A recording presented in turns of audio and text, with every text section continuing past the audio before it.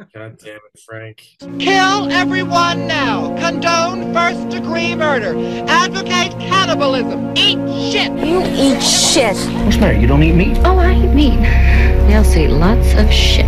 Eat shit. Eat shit. Eat shit and die, Ricky. Eat shit and live, Bill. Eat shit, Jake. You can just stand there and kiss a dog's titties for all I care. Fuck off, hillbilly. Eat shit, body perm. We're gonna make them eat our shit, then shit out our shit, and then eat their shit that's made up of our shit that we made them eat. These little guys eat shit all day long in Tokyo. Slurp shit and die. I'm sorry, Mommy. I was just really hungry. If you're that hungry, why don't you go and eat shit?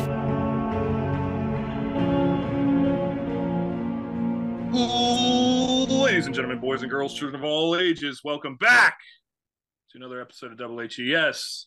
We are joined by our good buddies out in New York, Sean and Frank from The Proprietor, who have written, well, Frank wrote it. Frank wrote it. Frank wrote our intro music before we threw all the eat shits over it, so Frank's sort of royalty here. And Sean hates everything like us, so he's royalty here too. Welcome back, guys. Yeah, thank you guys Thanks so for much for having joining us tonight. So tonight we picked a topic. We've been actually prepping for this for months, but my research is still fucking slim. I feel like I could go the rest of the year looking into this. So we're doing cosmic horror tonight, which is a very puzzling topic. Yeah, I feel like there's really no way to do this right. So No, we're gonna fuck this up no matter what. yeah, so we're driving with the seatbelt off, headed towards a brick wall, going fucking 90. I dig it. I live for this shit. None of us are like literary scholars, maybe Sean, but none of us are like literary scholars in the H.P. Lovecraft or none of that. So Yeah. we might be missing themes and all that, but Yeah. we're gonna do our best to dive into it as far as film goes. Mhm. So Yeah, when I read H.P. Lovecraft, I realize how stupid I am. I mean, he wrote it to make you feel stupid, though. That's his whole thing. Another thing, though, is he wrote about people writing and people reading. Like, why am I reading about people reading? Write a Yeah, fucking there's a lot of like secondhand accounts. Like, yeah, oh, and then I found this fucking diary. yeah. And then there's just like endless descriptions of bulbous, pussy fucking cephalopods. Yeah, but he never really describes them either, which I'm Mhm. curious how these artists get their illustrations, because the way he describes things is to confuse you.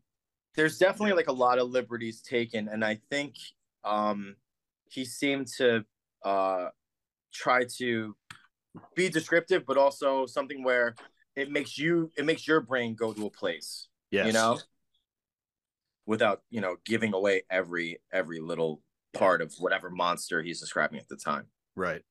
And there are many. Yeah. So he's the originator of what you would call weird fiction, correct? I mean, between him and Poe and Arthur Machen, I they'd think be the originators of weird fiction. they were definitely a part of that, but I think it's the cosmic aspect is more like he's Him. like the forefather of Yeah. that. It's like a branch of the weird fiction guys. Yeah. Yes, yeah. Actually, I actually have a definition here. Yeah, I was going to Let's say, go. let's define this. Yeah, I got so his born day. Nice.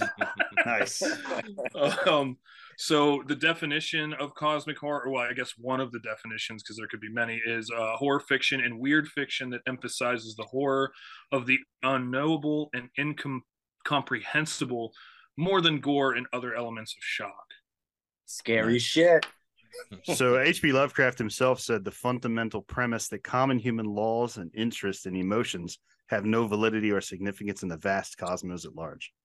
Mm-hmm. That was his premise of cosmic horror, of his stories specifically.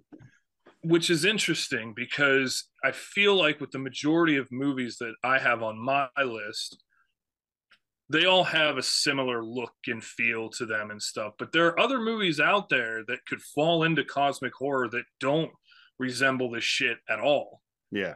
Like the feeling like the unknown like could easily be like a Jacob's Ladder type movie, or there's a lot. I had a lot on my list like that, and I just started taking them off because usually they'll end in a way that sums it up. Cosmic horror usually ends on a very bleak note. Well, and it's like the feeling or the the fear of the unknown. So Yes. if it leaves you going, what the fuck, like that could easily be cosmic horror without like the whole like, you know, gimmicks of tentacled monsters and shit like that, you know. But I too kind of kept that shit off my list. But I wanted to make a point to touch on it.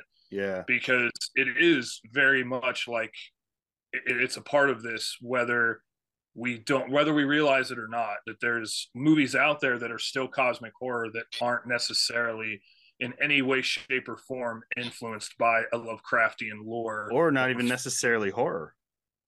Like the one I struggled with the most was 2001: Space Odyssey, because that's attributed to Lovecraft. No, that's not. Oh, but it could be cosmic horror though. In a sense, I've never even seen that movie, so I it's fucking far out.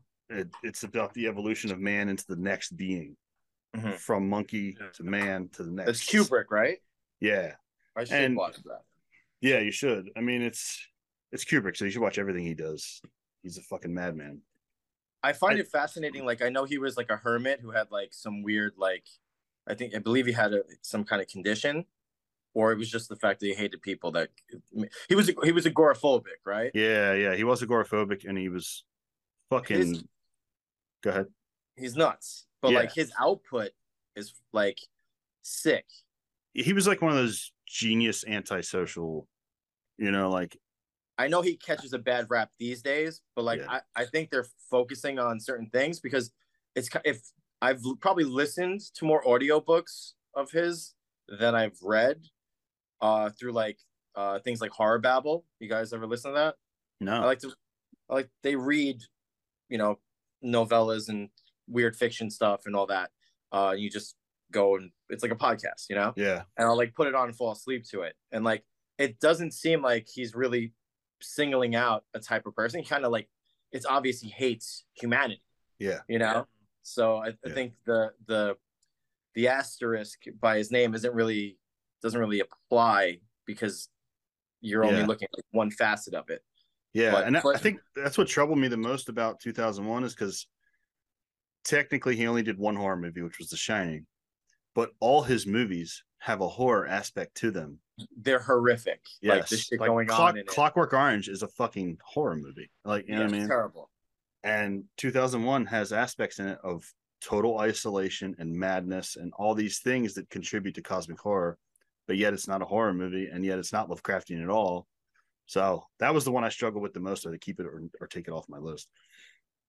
That's interesting because that can actually segue us into my next touch point here, which are the elements that that make up cosmic horror, which are cosmic dread, forbidden and dangerous knowledge, madness, non-human influences on humanity, which is something I want to touch on when we come back, religion and superstition, fate and inevitability, and the risks associated with scientific discoveries.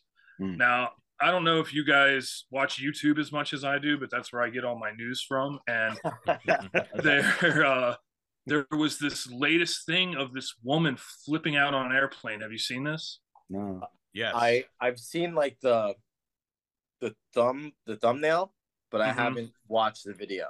This woman flips the fuck out and she stands up, walks to like towards the exit of the plane and stops and says like, you all can stay on here and die if you want, but that motherfucker right there, and points to a dude in a green hoodie. She's like, and she points to a dude in a green hoodie and goes, that motherfucker right there is not real.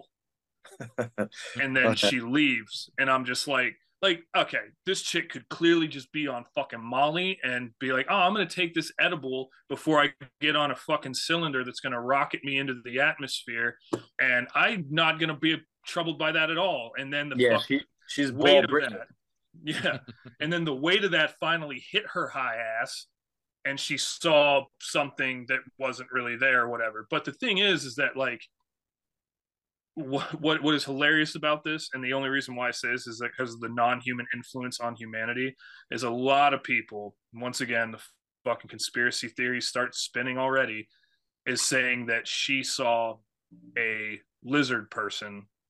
Oh, reptilian. Nice. Yeah. Yeah, a reptilian on the plane. She sat next to a reptilian person on the plane. And there's another video out too, which is around the same, like a few days later, same shit, but in I think the UK. A guy was saying, like, he was sitting next to someone and he was like, "This isn't a real person. This isn't a real person." But the thing was that his plane was already up in the air, and he said he wanted to get off, so a bunch of people tackled him.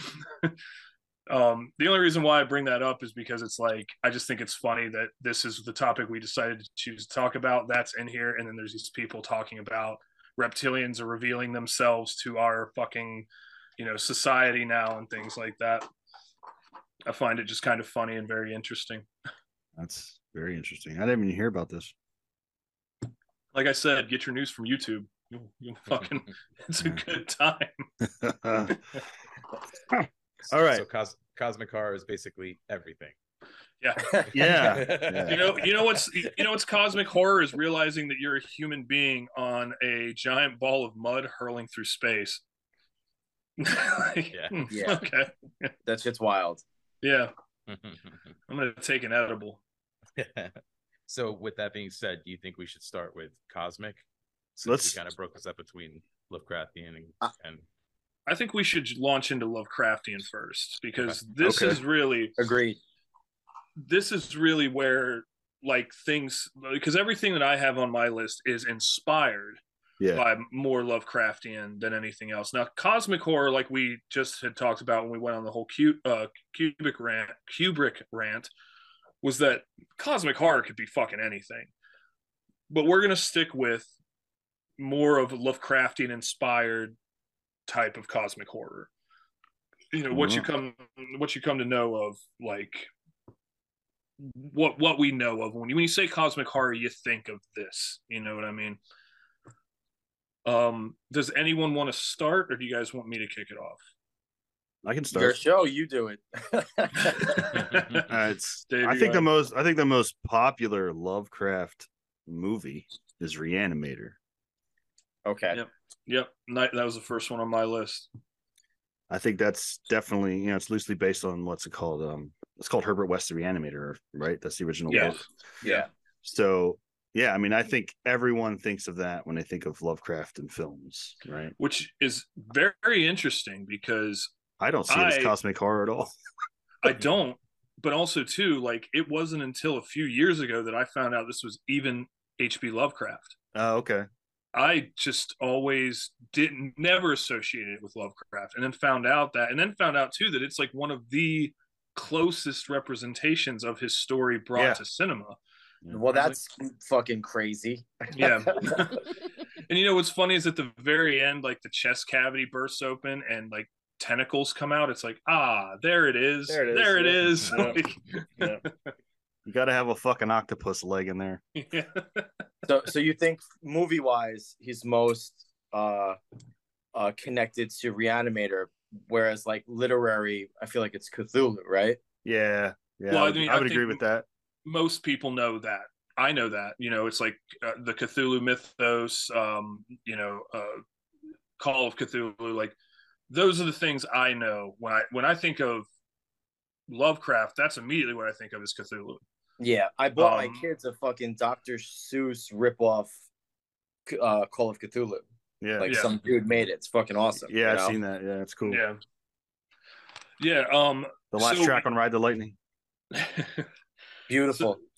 So I think that, I don't know, like, my personal opinion, I don't want to speak for anybody else, because to be completely honest, I haven't watched all of the film adaptations or inspirations from Lovecraft. Like, I know there's a movie called Call of Cthulhu. I've never seen it. I would bet it's shit.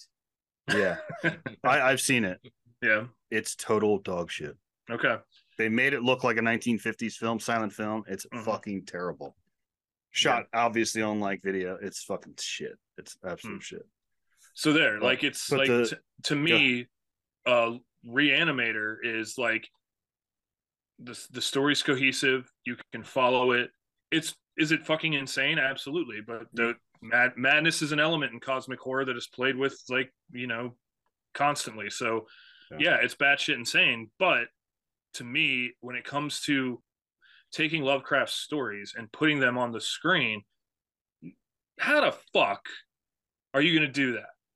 Like, we're talking about a writer who wrote about beings that drove people mad if they looked at them. Yeah. How are you going to fucking do that on screen? So Reanimator to me, like, fucking hits the nail on the head because it gets to play with elements that are horrifying, but at the same time, like, you're not going to go crazy, but there is some batshit crazy things happening. And to zoom out a little bit, we could look at Stuart Gordon as a whole, because he's the one who took, he made Reanimator. And From Beyond. And From Beyond. From And Beyond. Castle Freak is also Lovecraft. Like, he Which, took all those things. You know what is actually... list, but... I was just about to say, this is the weird synchronicity of all of this, is I have his 3 films on they're the first 3 ones on the Lovecraftian bracket. Yeah. Reanimator is my last. Okay.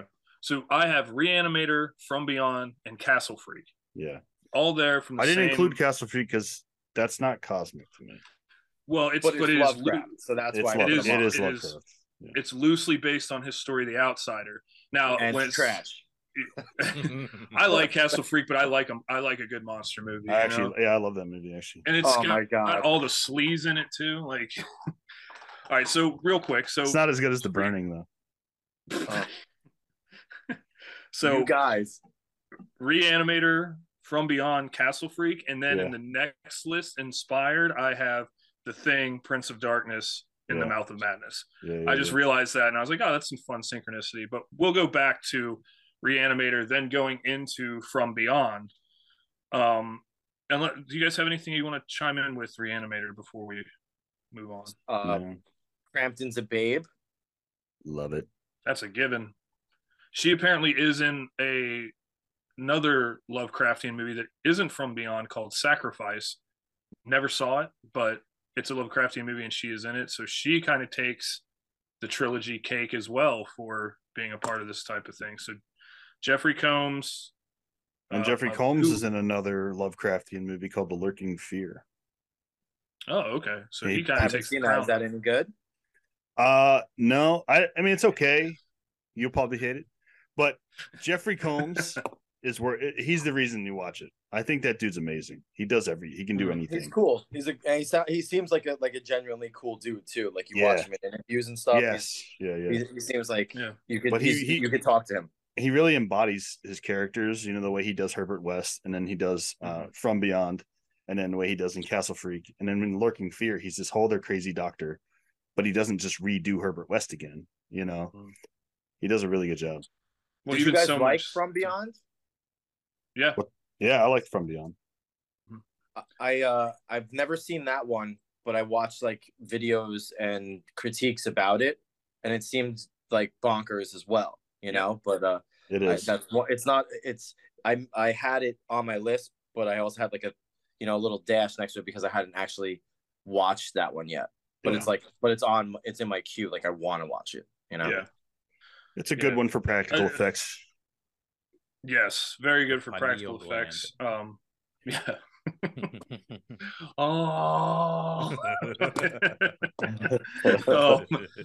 Fucking that was another one where it's like they took these interesting things. It's funny, like looking at that one, like the color scheme of From Beyond.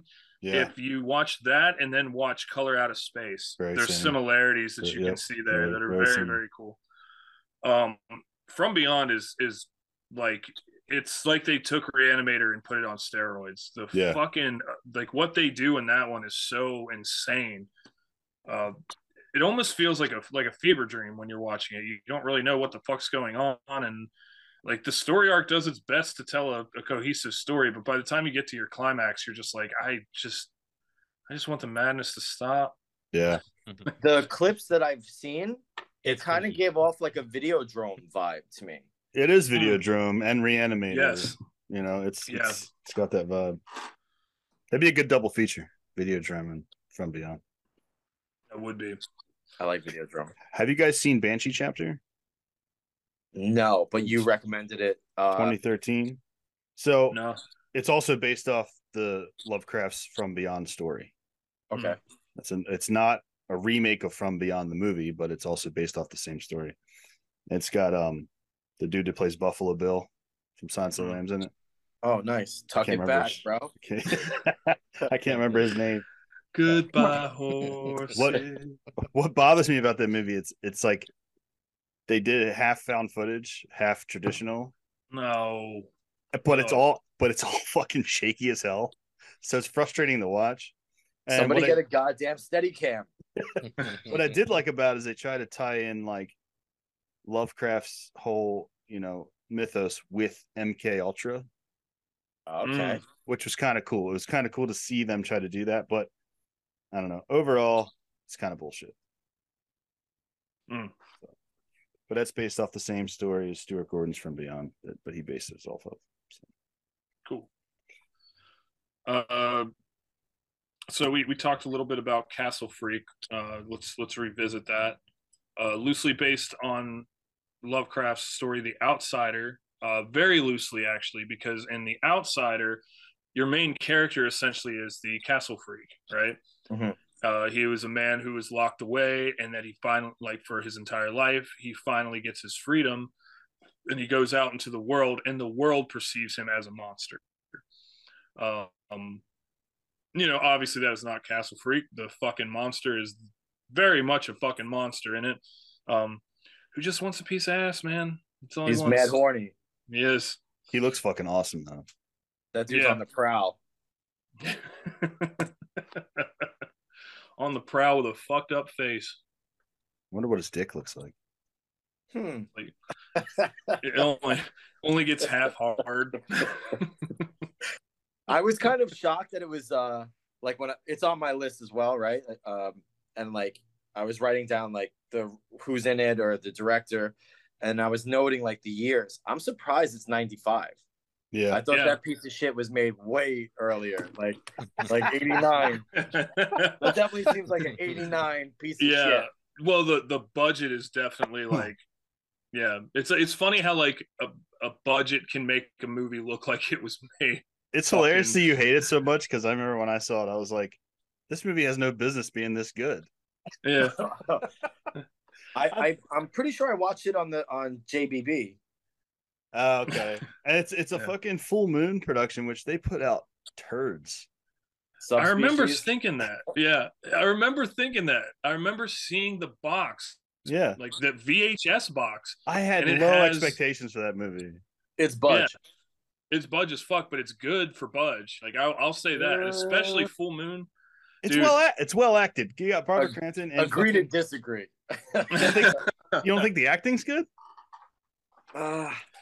See, here's the deal, Dave. Sean's only saying this because he hasn't watched Head of the Family. We've watched Head of the Family. You should watch Head of the Family. You guys have seen so much garbage that like you think like less garbage is better. Like I really think that's that a fair point. I really think that like instead of like what we should do is just to dedicate an entire year of Double HES to the trash heap, as I'd like to call it, where it is simply us talking about all the movies that we thought were going to be good that ended up being complete dog shit.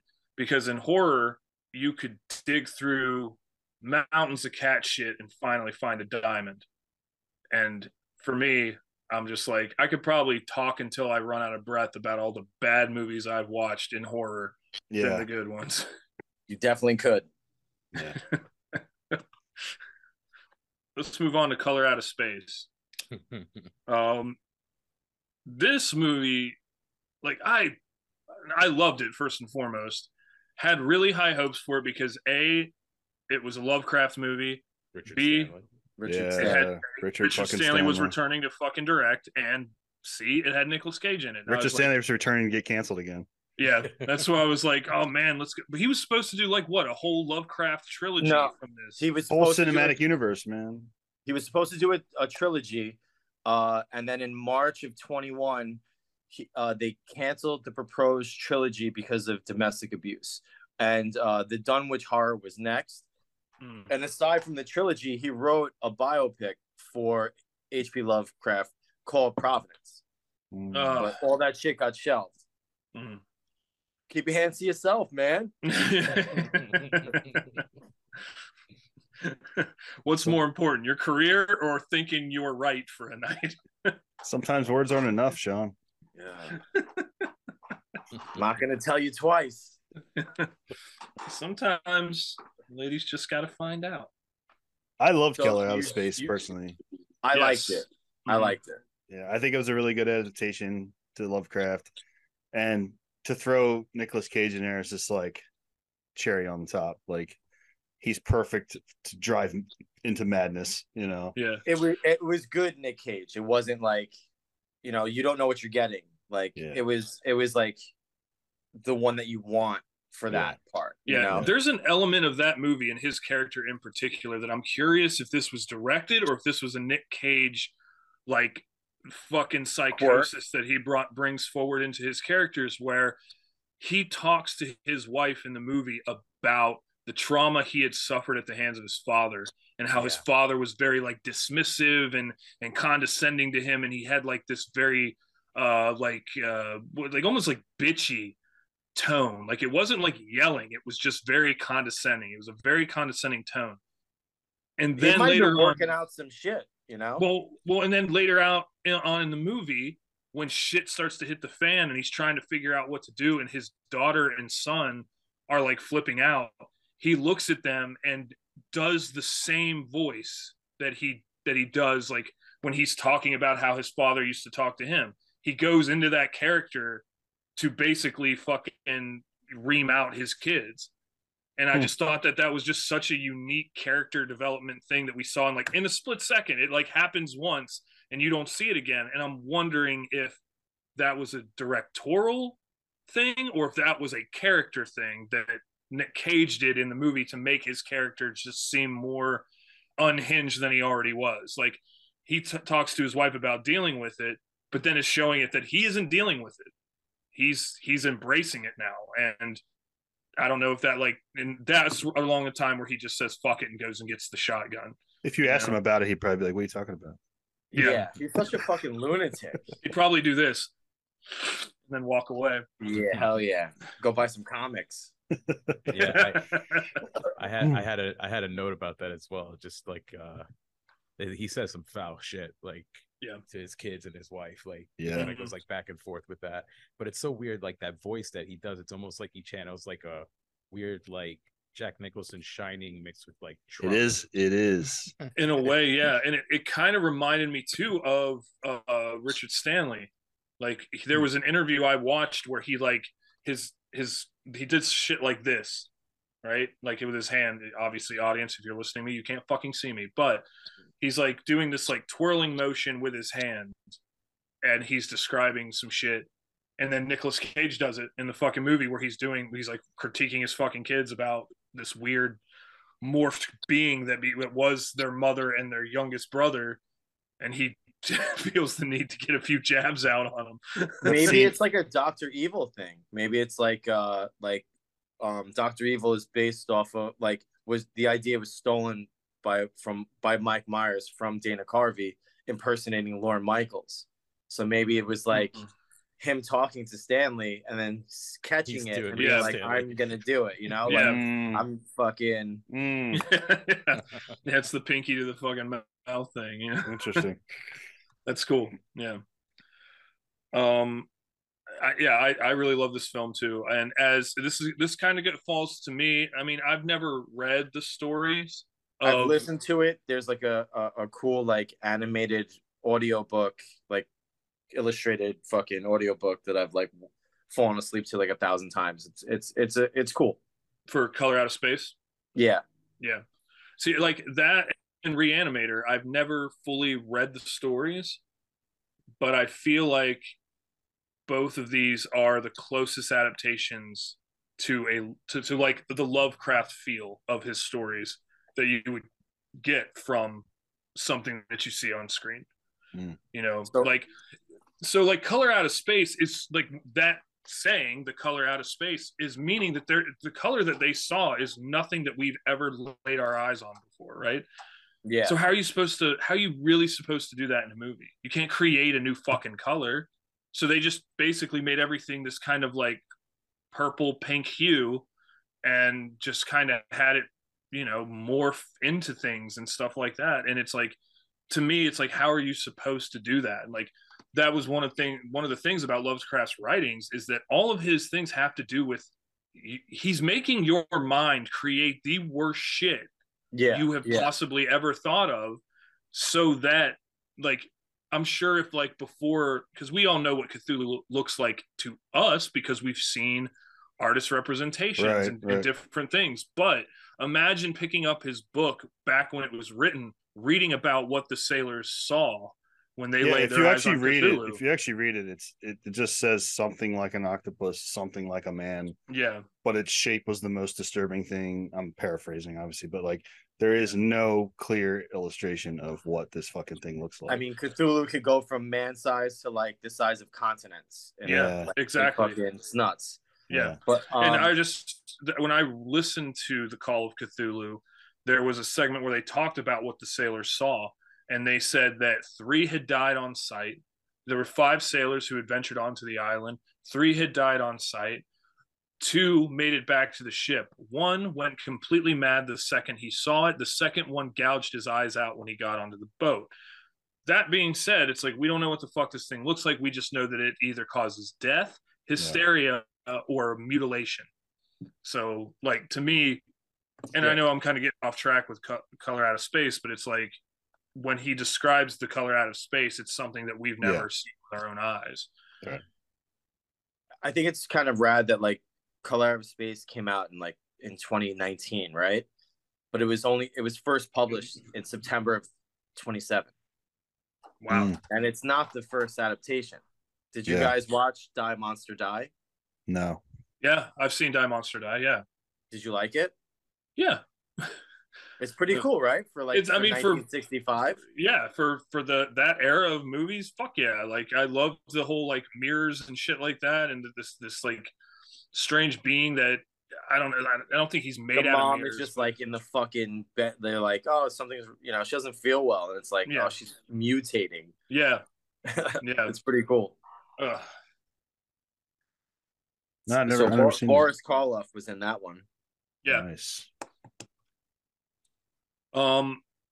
So here's one that is like another one that is sort of like they took a story and tried to do the best they could with it, is 2001's Dagon. This movie is yeah, you watched it. I've never seen it. Yeah, I've watched it. Now, it's Budge, and it's 2001, and it's sort of like on the same vein as those sci-fi movies at the time, like the Sci-Fi Channel movies, where they've admitted that they were trying to make the worst movie ever in history. But this one has some charm to it, because... Do you think it's a cop-out when people are like, we're intentionally being bad? Like, check out this movie I made. It's awful. You'll love it. And it's like, are you just saying that? We just had this conversation. Let's digress a little bit, because Bryce and I swore that we would never watch Sharknado ever. That's where I draw the line. And then you did it, and then you went and did it. Well, we did it because it was on Last Drive-In, and we were hanging out that night. We didn't know what the next movie was, so we watched it, and we had this discussion. The problem with that fucking movie for me, I like bad movies, obviously, but I like when they're self-aware or charmingly campy. That movie is trying to play it so straight, and it bothers me. Yeah, the premise alone, I refuse. Like, on you should, And there's like 6 of these fucking movies, but the premise alone should be a joke, and it's not. They're playing it as straight as they can the whole time, and that bothers me with that movie. They should be like self-aware. Yes. Fucking, like, look at me, I'm in this piece of shit. Yeah, and I think it does get that way throughout the series, but I'm not gonna fucking dive in those waters to find out. Like I said, like, nice pun. I swore to myself, I was like, that's one of those movies where I listen, I'm not above watching shit. I've done it my entire life. This is where I draw the line. And Joe Bob he cut that lifeline real quick. He's like, no, you're gonna fucking watch. You're gonna go to your grave knowing that you fucking watched Sharknado, you piece of shit. So yeah. hence why I'm drinking whiskey tonight. Anyway, to come back, I have not seen Dagon. I know it's based off Lovecraft. Yeah, and there's some like, listen, it's Budge, it's sci-fi-ish, but I will say that with the budget they were given, they pulled off some cool shit. Okay. It's by no means a masterpiece, but for what it is and the weird fucking story it's trying to tell, I think they do a pretty decent job. We don't watch horror for masterpieces. No, I don't watch movies for masterpieces anymore. But yeah, so I've seen that one. I know nobody else here has. No, I haven't. You're on your own, bud. Yeah. I got one that's obviously Lovecraft influenced, but I don't think it's based off a story. So I'm probably in the wrong category. I was gonna say The Mist from 07. It's in the other category. That'd be the next category. Inspired. Right? Yeah. Well, fuck I got me then. Yeah, I was gonna say I got one more in the Lovecraftian section, and if you want, after that, we can move on to inspired, unless anybody else has anything. I got a couple. Okay. Let me get this one out of the way, and then Sean, it's all you, and then we'll move to inspired, and we'll pick it up at the Mist. All right, Dave? Sure.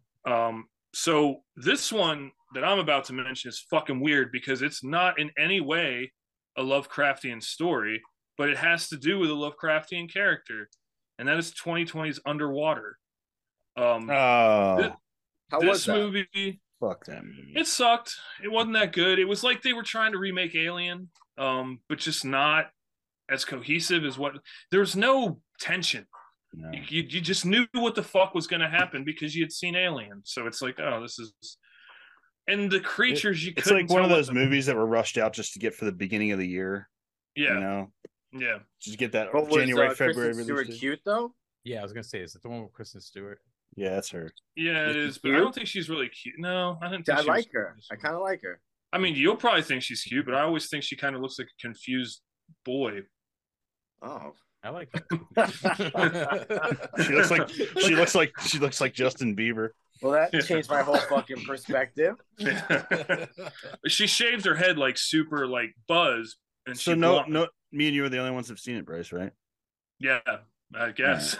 All right. I mean, I always thought she was kind of cute. I was team fucking Edward, you know. So aside from Kristen Stewart, the only reason this movie falls into this category is because Cthulhu shows up at the end of the movie. Yeah. Is it like undeniably Cthulhu, or Yes. is it just like implied? It's undeniably, and the only reason why it's undeniably is because the writer director came out and said, yes, this is Cthulhu. Like, we put Cthulhu in this movie. Now, there's nothing else about this film that is Lovecraft. Nothing. It's just sea creatures. Yeah, it's all it is. It's alien underwater, I thought. Yeah. Yeah, Alien underwater. That's what they were going for. But alien could be Lovecraftian too, right? Maybe. Well, I guess like if you. I don't want to jump ahead. Well, this goes back to the whole cosmic horror thing that we talked about in the very beginning. Like, yes, because it's the unknown of not only space, but beings from space, beings from different things. And you could even go out on a limb, a very thin limb. I wouldn't venture too far out, but face huggers look like Lovecraftian creatures. Yeah. I wouldn't say xenomorphs do, because xenomorphs are more biomechanical. Cthulhu and things more tentacly and like cosmic. They look fucking horrific.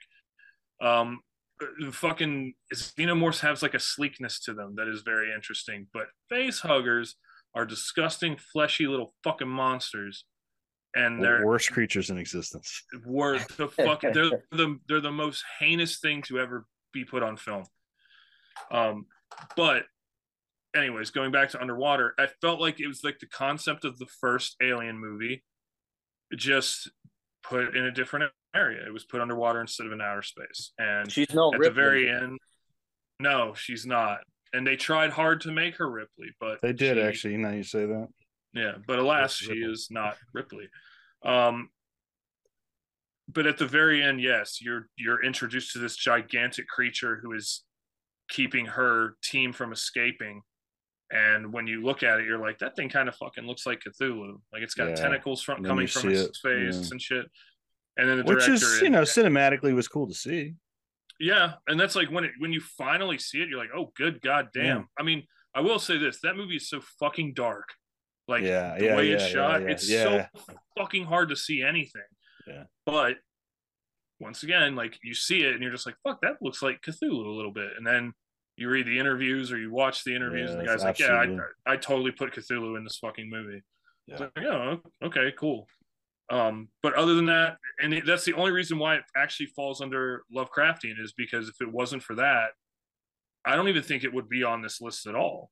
To be completely honest, I actually took it off because that's the only thing that it is not cosmic horror. It's not, but it doesn't deal with the unknown. It doesn't deal with anything.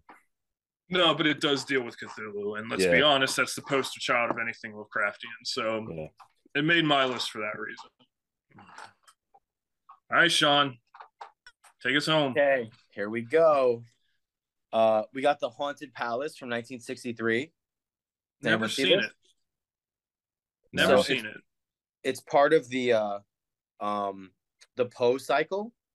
Oh, nice. Right, Roger Corman. So it has my boy Vincent Price in it, and it's like they combined the screenwriters took like a fucking tiny poem from Poe, but then melded it with the case of Charles Dexter Ward, and that's how they got the script for The Haunted Palace. And I like the movie. It's like it's definitely of its time, and it has a certain feel, and it's very in line with the other Poe movies.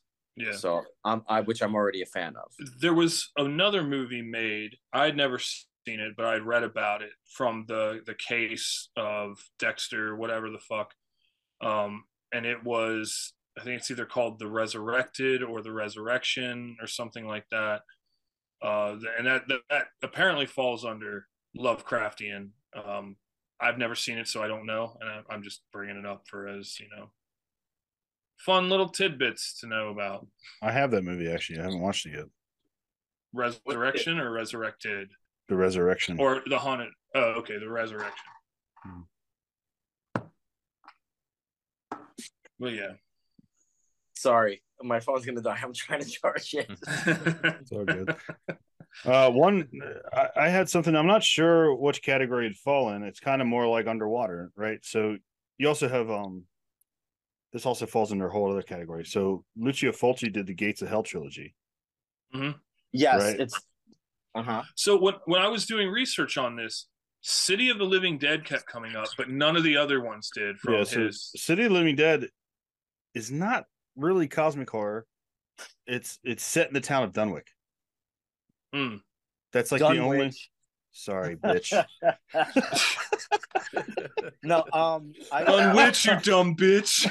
So if you look at Fulci's filmography, Lovecraft is an uncredited inspiration for the whole trilogy. Each film, yes, 80 Gates of Hell, 81 The Beyond, 81 House by the Cemetery. They're all attributed to the only one of those three though that I would say is actually cosmic horror is The Beyond. The Beyond's a fucking it's nuts. Which is funny because I always get that one confused with From Beyond. Of course. Mm-hmm. The Beyond. You put two of the same words into something, and I'm really fucking in trouble.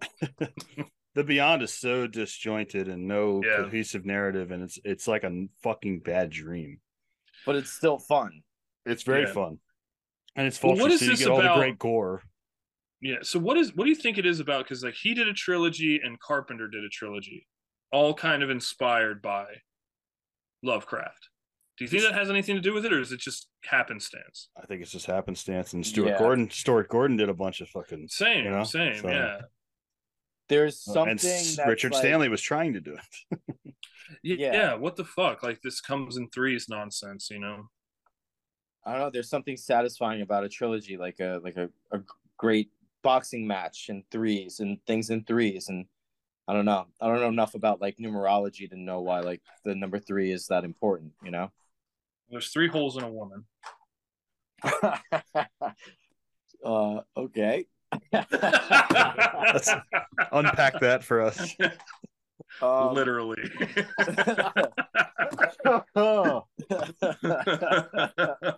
But anyway, the reason I Sorry, brought up, the reason I had to brought find a up- way to make cosmic horror weird, and I just fucking figured it out. Thank you for that. No problem. But I brought it up mainly because Sean was fucking with his phone. But I brought it up because I also didn't know which category it falls in. I would say I guess it would be inspired. cosmic horror, right? If it's inspired by it. But I mean, Lovecraftian or non-Lovecraftian, I guess it's inspired by him, right? So it's not It's based like off of a story. indirectly cosmic. Okay. horror. I would say inspired, so more cosmic horror than Lovecraftian horror. But Okay. yeah, All right. There's 2 episodes of Guillermo del Toro's Cabinet of Curiosity that are inspired by Lovecraft. I know Dreams in the Witch House, which is also a master of horror. Did Guillermo del Toro do that one as well?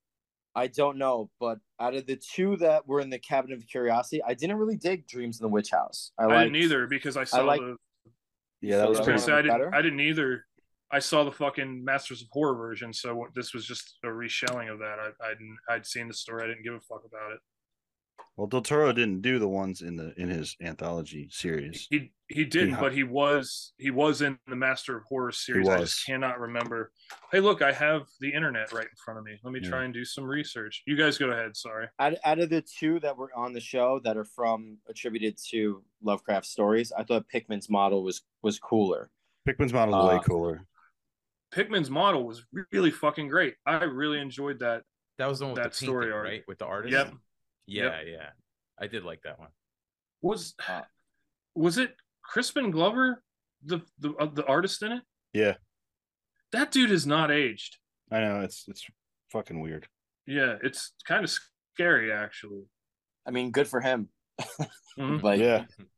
everyone else we're all aging rapidly, right? And he's just like doing like a stupid dance in like Friday the 13th Part 4. Yeah. Certain people just don't age, dude. Sorry, the director of Dreams in the Witch House from Master of Horror was Stuart Gordon. Okay. My bad. That kind of comes full circle. Yeah, it does. Right? God damn. Stuart Gordon loved him some fucking Lovecraft. Yeah, he's all about him, I guess, right? Mm-hmm. Yeah. It seems that way. There's another movie from 1968 that had Boris Karloff and Christopher Lee in it that's not credited as being based off of Dreams in the Witch House, but I guess they took some elements. It's called The Crimson Cult. Does anyone see this? I've heard of it. It's another one that's part of like that era. Like there's a certain feeling with it, and it's like not the greatest film, but it's a cool watch. Yeah. In 1970, there's the Dumb Witch Horror with Dean Stockwell. Yes. Yeah, of course. Which is it's same thing along those lines. Like it's an enjoyable watch, but it's not spectacular. Mm-hmm. I mean, it's not him singing in Dreams and Blue Velvet. You know what I mean? I wish it was a movie about just that character. How great is he in that? It's awesome. That concludes my H.P. Lovecraft list. Anyone else have anything? Nope, not for me. No, everything else is loosely based. Okay. All right. Well, I don't want to hold anybody up. All right. So moving on to the inspired list, Dave, if you wanted to pick up where you left off with The Mist. Yes. Yeah. Which the monsters are definitely. The monsters are they're obviously Lovecraftian monsters. The first thing you see is a fucking set of tentacles. Yeah. Right. And you have no idea where these things came from, what's going to happen. So there is a whole fear of the unknown. But overall, I don't know if I want to count this as cosmic horror. It was on every damn list. Every list has it as being a part of it. Yeah. Real quick, just a side note. Stuart Gordon also did the movie Dagon. Of course he did. Yeah. Just want to throw that out there. Yeah. Yeah. That dude's all over it. So with The Mist, that was Stephen King, correct? Yes. He wrote it, yeah. Yeah, supposedly the ending wasn't the original ending. Right, correct. No, actually, when Stephen King saw the movie, he said it's how he wished he would have ended the book. Yeah. I love the ending. Yeah. The ending of the movie is fucking solid. Mm-hmm. Disturbing. Yeah. One of the bleakest things I've seen Like, and like when I'm watching that movie, like it's just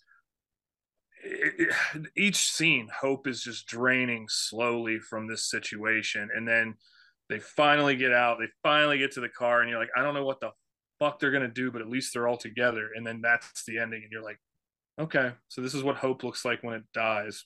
Yeah. I always felt like that movie looked like shit, so I never watched it. It does look like shit, and actually, like, it doesn't look like a good film.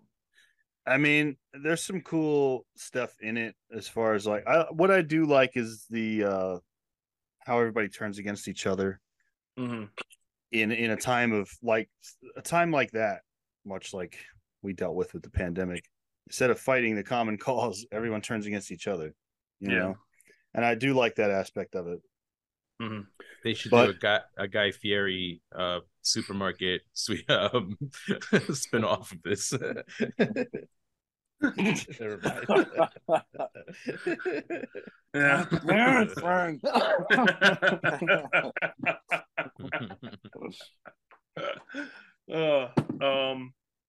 actually got one. Oh, go ahead. Oh, no, go ahead. Yeah, go ahead, Frank. Yeah, I was gonna say I welcome to the podcast, by the way, Frank. Yeah, sorry, I know I've been really quiet. You guys saw a lot of movies that I didn't.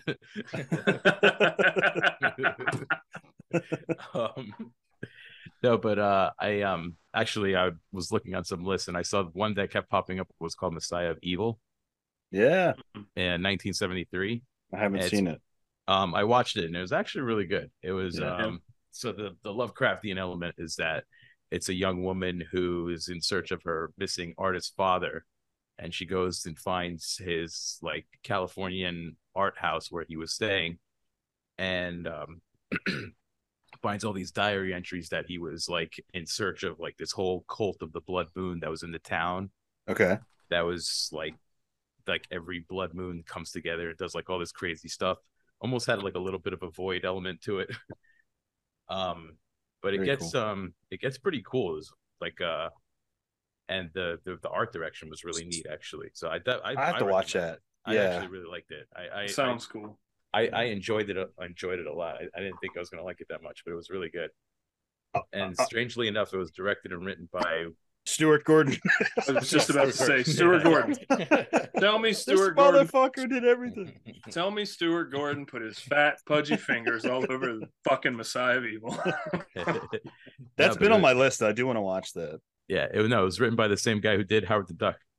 Nice. No, I have to see it. Rules. Actually, the creature in Howard the Duck at the very end is very Lovecraftian. Howard. Yes. All comes around. Yeah, but I thought it was good. Cool. That's cool. Well, since you said it influenced The Void, let's go into The Void. Yeah. I know that's on everyone's list. Yes, and it is in my inspired list too. Like The Void, I feel like this kind of is everything a Lovecraftian movie wants to be. But like didn't pull it off. I mean, it tried. And it tried hard and got close. But the thing is, and here's what I think about The Void. I think if we went into The Void completely cold, right? Like we didn't hear all the hype that surrounded it. Because people were coming out being like, dude, this is The Thing's predecessor. Like I kept hearing The Thing and Hellraiser, and I'm like, okay. Yeah, and then you watch it and you're like, no. To either of them, no. And like, that's the thing. It's like if it was its own thing, it's an interesting. Like I like the movie, but I will admit when I went and watched it, I was stoked. I was like ready. Like I went thinking, from hating it to liking it. Yeah.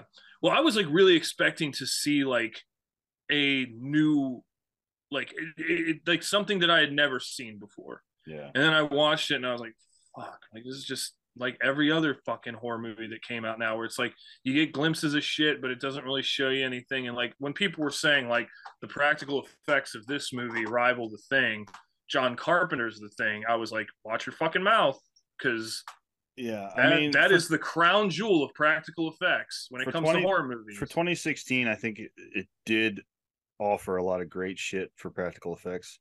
For a crowd-funded movie? Yeah. For sure. Awesome effects. That too. I love the set pieces, the creatures when they go down in the basement and they start fucking killing those goddamn creatures. Like all that, the fucking main villain, priest, whatever the fuck, doctor guy at the end, like all that was fucking cool looking. Like the look of it and the style of it, I love that. But something about it still feels really disconnected for me. So I fucking love The Void. Are there flaws? 100%. Yeah, of course. But it's what it is for like some dudes getting together with some money that they scraped together. I think they made something that was pretty compelling.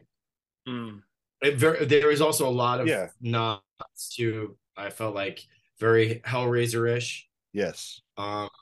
Very much. I really liked it. I think the main character, the cop, him and the doctor, that I don't think was the same actor when he's like turns into the other. Like, when he's flayed in the other dimension. I think they're. I'm pretty sure it's two different actors, but those dudes, like, they do it for me.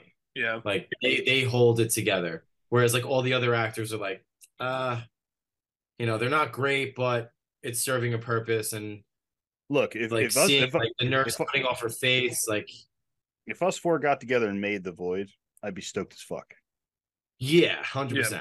Yeah. So my like I said, like, I don't think my gripe is with the movie in particular. I think it was with the shit that people were saying about it. The hype. Just being like too comparative to something that it's like just let it be its own thing. Like, if it's its own thing, that's fine. But don't sit here and be like, dude, this movie is like John Carpenter's The Thing. And it's like, no, it's fucking. They do the same thing. I can see a comparison, but it's not on that level at all. No. Like, it's one thing to be like, oh, it's an homage. Cool. But it's not it's not anywhere near that. No. Yeah. The thing is too about The Thing is that the creature design in that, you get a new creature every single time you fucking see it. And you see the creature a lot in those films. When The Void happens, when you get the big reveal of the creature at the end, I think it's called the Abomination or something like that. When it's fucking running down the hall. Yeah, which is fucking really scary because the sound design that they do behind it, they like mix like a bull with a baby crying. It's fucking morbid and disturbing. But you don't see the monster. Like, you see its face, you see its fucking hooves every now and again, but it's a lot of like moving and shaking, which I love like cult shit. Like, I love the imagery that those dudes what are their names? It's Jeremy Gillespie and Steven Kostanski. Like the just like the still images are so fucking cool to me. Like when he goes outside and there's the fucking, like, he looks and there's no one, and he looks again and the cult's just like standing there. It's fucking cool. Like, I love when the that. dude is praying for the abyss to open. Yeah. It's very like a Cenobite type. Yeah. Well, you know what scene sticks out to me is when the cop finds his pregnant wife like splayed open with tentacles and shit coming out of her in the delivery room. Like, he just turns the corner and that's what you see at a distance. Is like, that's fucking horrifying. And it's heartbreaking all at the same time, too. Yeah, no, it's a fucked up movie. Yeah. I mean, and like I said, like, it was one of those movies when I first watched it, I didn't like it. And now I rewatch it and I was like, you know what? I do really like this film. I watched it the other day. Yeah. And it is fun. It's different. And you can definitely, like I said at the top of this, that this is the movie that I feel like all Lovecraftian inspired movies, like, it has everything. It's got your tentacled monsters, it's got the undead, it's got madness, it's got the cult, it's got all of this shit that is interwoven into all Lovecraftian lore. Yeah. So definitely inspired by, I would say, like, this whole and the whole other dimensional beings and things like that. Like, the last shot of that movie where they're in the other dimension, you just see that big black pyramid is so fucking, it's horrifying. And you're like, and that goes back to the whole, like, fear of the unknown type bullshit, because it's just like, what the fuck is in there? when the chick who's pregnant and you find out that it's the doctor, right? That's right. Yeah, I'm sorry, it's not the cop's wife. Like, when he's summoning like the abyss, the void, to like put his child into that vessel, you like when you see like the flashes of what's happening inside her, and she realizes that there's no one cares about me. Like I'm just you're merely a thing to fucking, I'm a receptacle to fucking spit out this monster. So and she's fun. Like horrified. Like that shit is so cool. Yeah. Dumb bitch.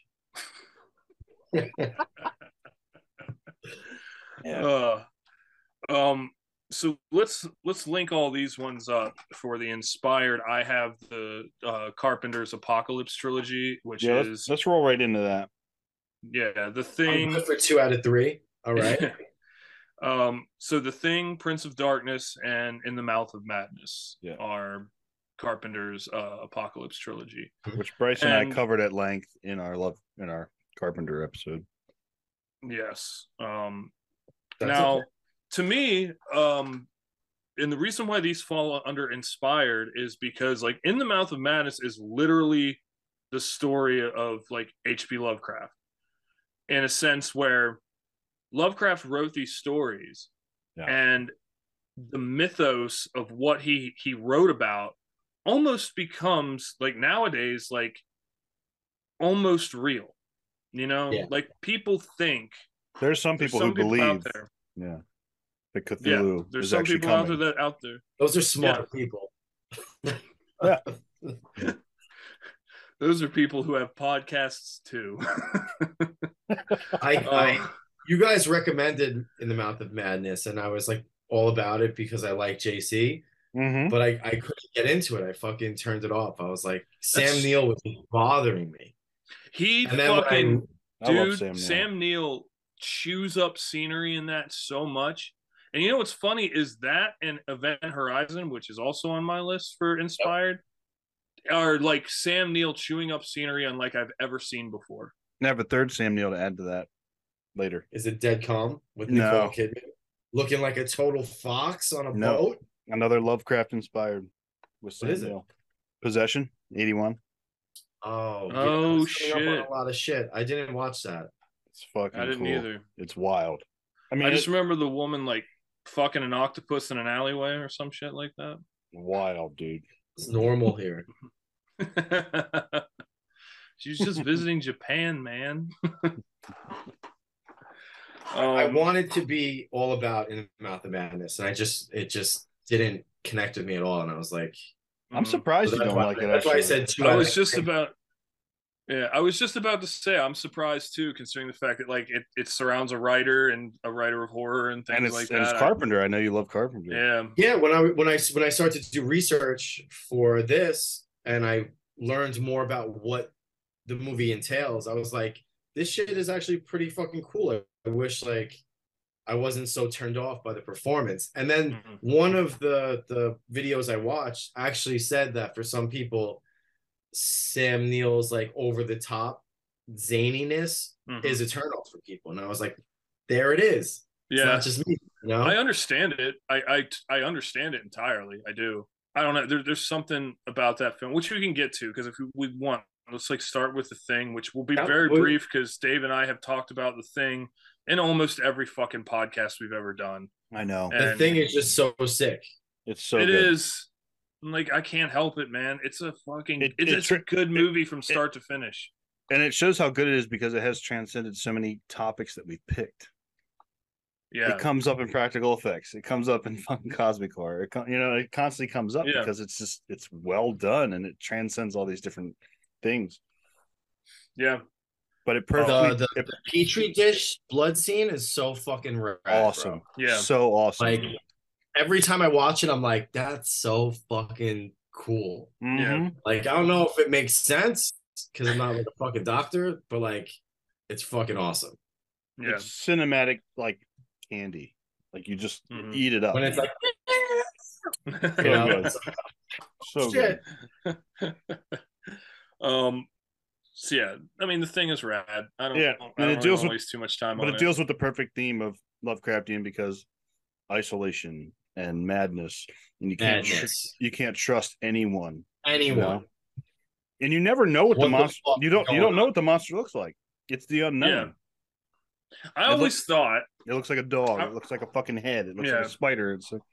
It's all these different I always things. wondered if the alien itself was a physical thing, or if it was like more of a bacteria or something like of that nature, that it gets into the blood and it starts to mutate the blood into what it needs to be and what it needs to like.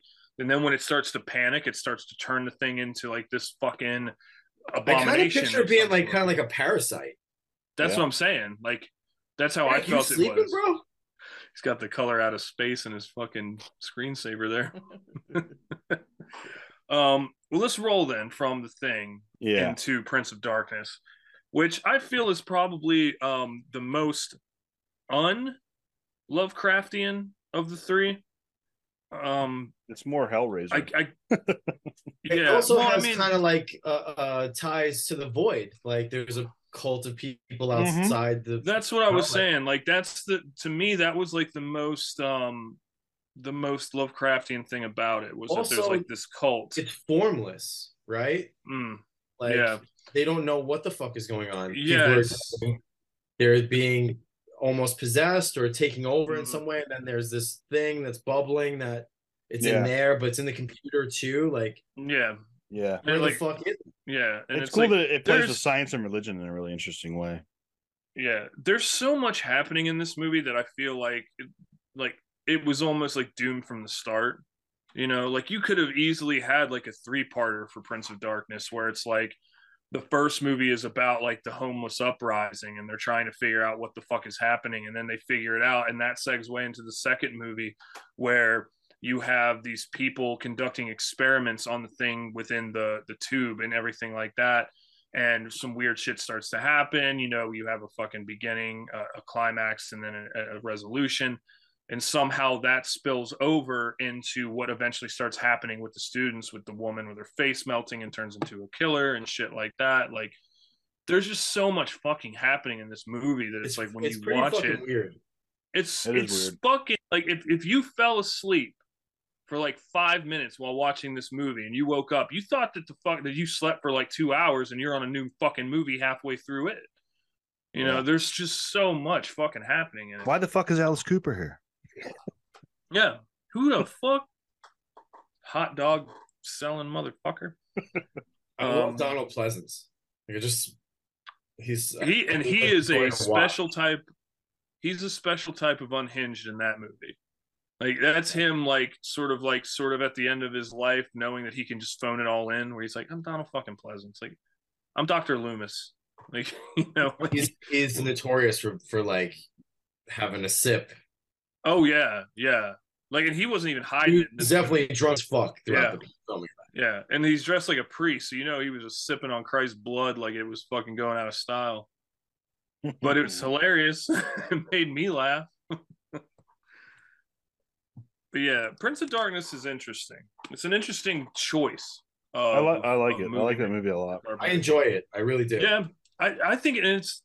I don't know. There's something about that movie that just is so quintessential of that time of movie making. And I think if it was in anyone else's hands, it'd be a piece of shit. Because, like you said, it's so jam packed with ideas. I'm gonna admit, it is not my favorite Carpenter film. No, definitely not my favorite. It's like it toes the line. Like it's like 2 seconds away from being garbage, but he just like pulls it out. Like yeah. And not his Castle Freak cock. I mean, like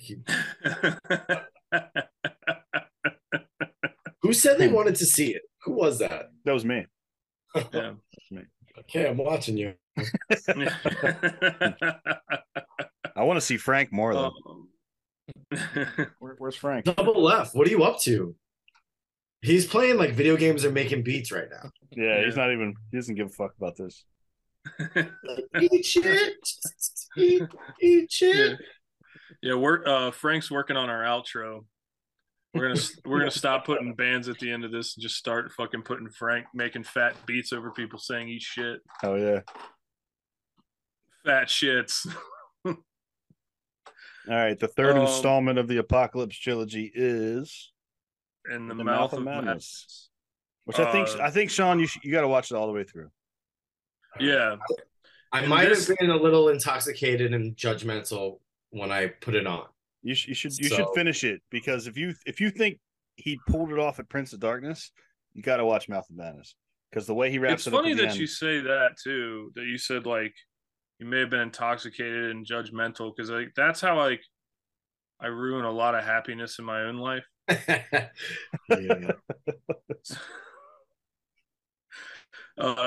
In the Mouth of Madness to me is probably like it is the hardest nod to Lovecraft to me when it comes to like, it's like he's telling the story of Lovecraft and what Lovecraft created and shit like that, when it comes to like, this is supposed to be literature, but it's affecting people, you know? And like the aspect too, that like the first time you're introduced to what Sutter Kane's writing does to people, it's like some crazy dude who just like hacked up a few people with an axe, or I don't know if he hit anyone with the axe, but he breaks down like a coffee shop window just to get into Sam Neill's face and ask him if he reads Sutter Kane.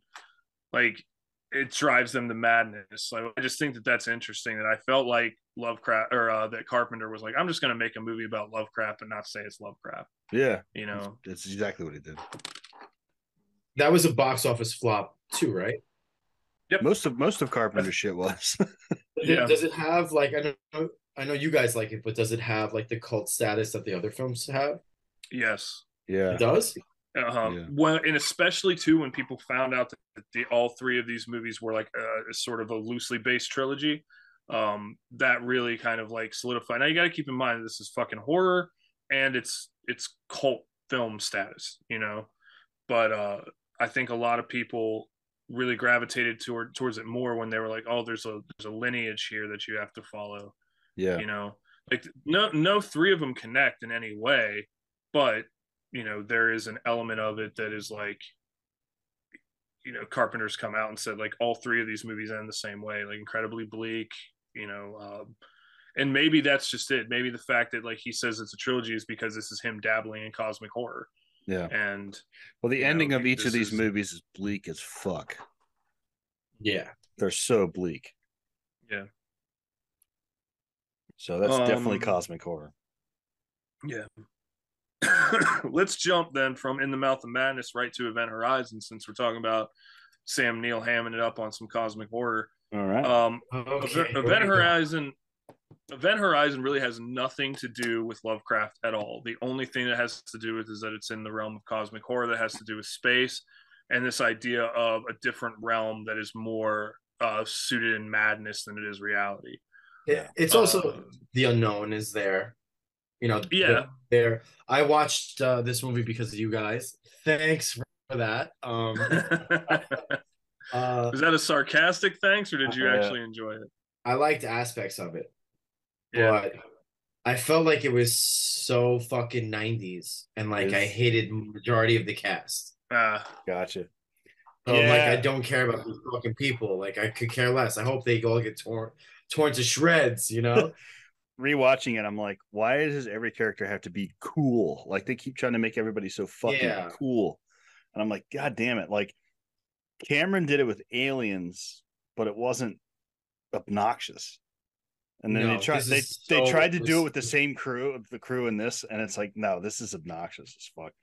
Like these people fucking they've never spoke to each other before. What the fuck? Like, there's no like. They have no chemistry whatsoever. Yeah. And it's like the jokes fall flat, and like all these little tidbits in the dialogue is supposed to show like how close they are because they've gone on so many missions and did whatever. And it was like, no, I'm not buying it. But then it gets fucking really cool. I'm like 50-50 on it.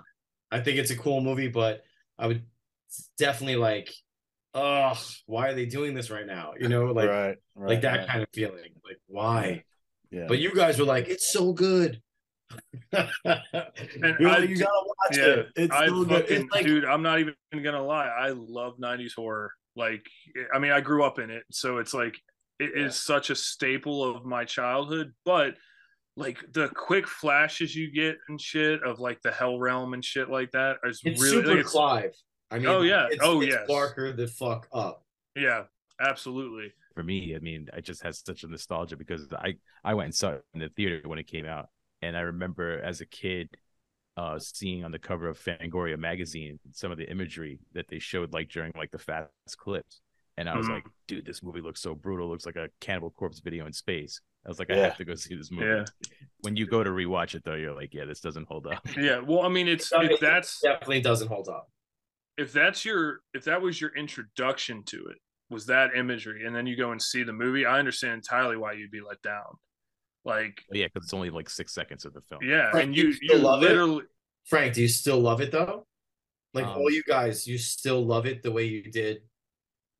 Like I like shit that sucks, but because it's nostalgic. Like, is it easier to overlook the flaws because you watched it then and have like a love for it? Well, I rewatched it because of this episode that we were doing, and then you were like, "Oh, man, I don't love it like I used to, but there's still things I really admire about it." Yeah, it's definitely not my favorite, but I still love it.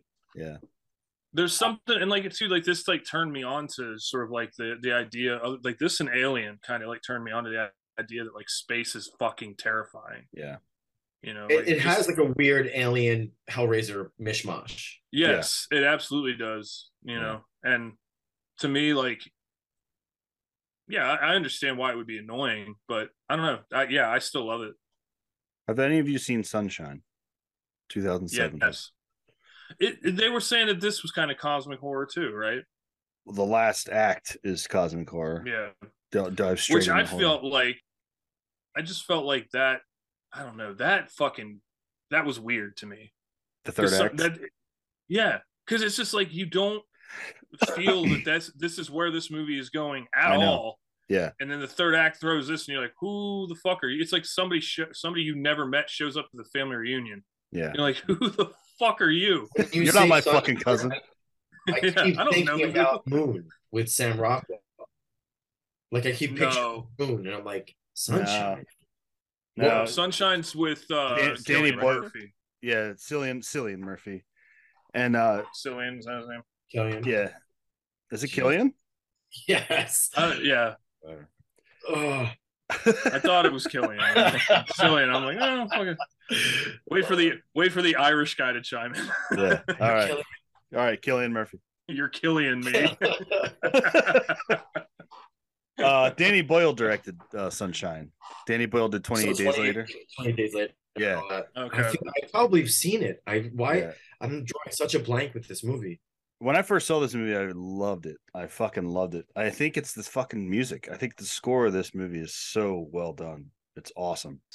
It's amazing. That's what got me too. I watched it on your recommendation for this podcast, and I was like, Sunshine is my new favorite cosmic horror movie. Did you say non-cosmic? I don't know what I said, dude. I'm fucking shot. It's my favorite non-cosmic horror movie. That's what it sounded like. Non-Lovecraftian cosmic, I think is what he meant to say. Oh, I like Rose Byrne. It's a great cast. Why? I feel like I've seen this. All right, this is going on my queue. I'm gonna watch it. Yeah, but it deals with the same ideas as Event Horizon in a way, but less douchey. Way less douchey. Those characters are straight douche. All those characters in Sunshine, the actors actually lived together for months before shooting, so they get to know each other. They didn't do that for Event Horizon. No, they were like complete strangers. Like, hey, brother. Yeah, and actually, the only person who didn't live in the house was Cillian Murphy because he's a psychopath. He's the outsider of the group in the movie, so he didn't live with them. I mean, he didn't go to any of the dinners with the rest of the cast of Oppenheimer. Really? Yeah, he's an interesting dude. Like, they were like, "Yo, you're like a meme," and he was just like, "What's that?" Like, like he's just old school and he doesn't give a fuck. Any of it. There's all sorts of like pictures of him being at like press junkets, and he's just fucking miserable. Like, it's just like a photo montage of his face because he's like hates being there and this isn't what it's about, Yeah. He's like, I don't want to talk to 400 people and get asked the same question, and he's like, I'm not being ungrateful. It's not enjoyable, Yeah, I like that. He's a cool dude. Yeah, not just because he's Irish though, because his name is Cillian, not Killian.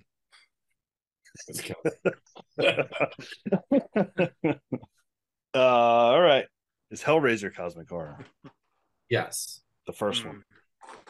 Before they added religion into the mess. The second one too.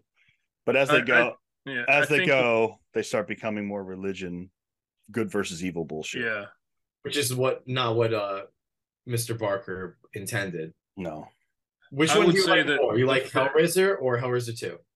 I think Hellraiser has a better story. The first Hellraiser, the story's just, it's cohesive, it's there. But the fact that you see more with Hellraiser 2 is why I go to that one constantly. Yeah, what I love about 2 is that you get to see more of the world and what's going on the other side. I love all that. But yeah, 1 is just like fucking great story. And that's great. And that's a nostalgic thing for me, like seeing that as a kid of Frank coming out of the fucking floor and all that. Like all that shit was just like horrifying. You know? It's so fucking cool. Yeah. Mm-hmm. Yeah. But they definitely, so saying if these are cosmic, I would definitely say that the first 2 are definitely cosmic horror, because you deal with like Frank's corpse says, "I'm in hell, help me." Yeah. But he's not really in hell. Like, this is a whole different dimension, you know, and he's in like a sick fucking torturous realm. Yeah. Yeah, and like the thing is though is that within that realm, pain is pleasure. So technically it's heaven. Like if you think about it in that sense. Like the Cenobites are not, like, first and foremost, like Pinhead, they made Pinhead sort of the main villain, but he was always just he's a henchman. He was a nobody. Yeah. It was his popularity that they were like, oh shit. Yeah. Like we got actually, it's funny too, because I think even so that the Cenobite Chatter is actually higher ranked than Pinhead. Yeah. Like in the mythos of it all is that Chatter's actually more highly ranked than Pinhead is. So but what about the bitch? Would you? Yes. Yeah. Yeah. Just checking. I mean, she had. She's in throat. Piercings and shit. Yeah. More than 3 holes. She did. She had her throat opened up, so she's like the literal throat goat. She's got a bonus hole. Yeah, dude. Maybe bonus more. Hole. You heard about it? You heard about? Yeah, you don't know. They want to like not call vaginas. They're gonna call them bonus holes now. Really? And I think that's fascinating. Where did you hear this? Yeah. Are you getting your news from YouTube as well? I probably am, but if it wasn't real, it would be so hilarious. Like, yo, yeah, I'm all about that bonus hole. You know what I mean?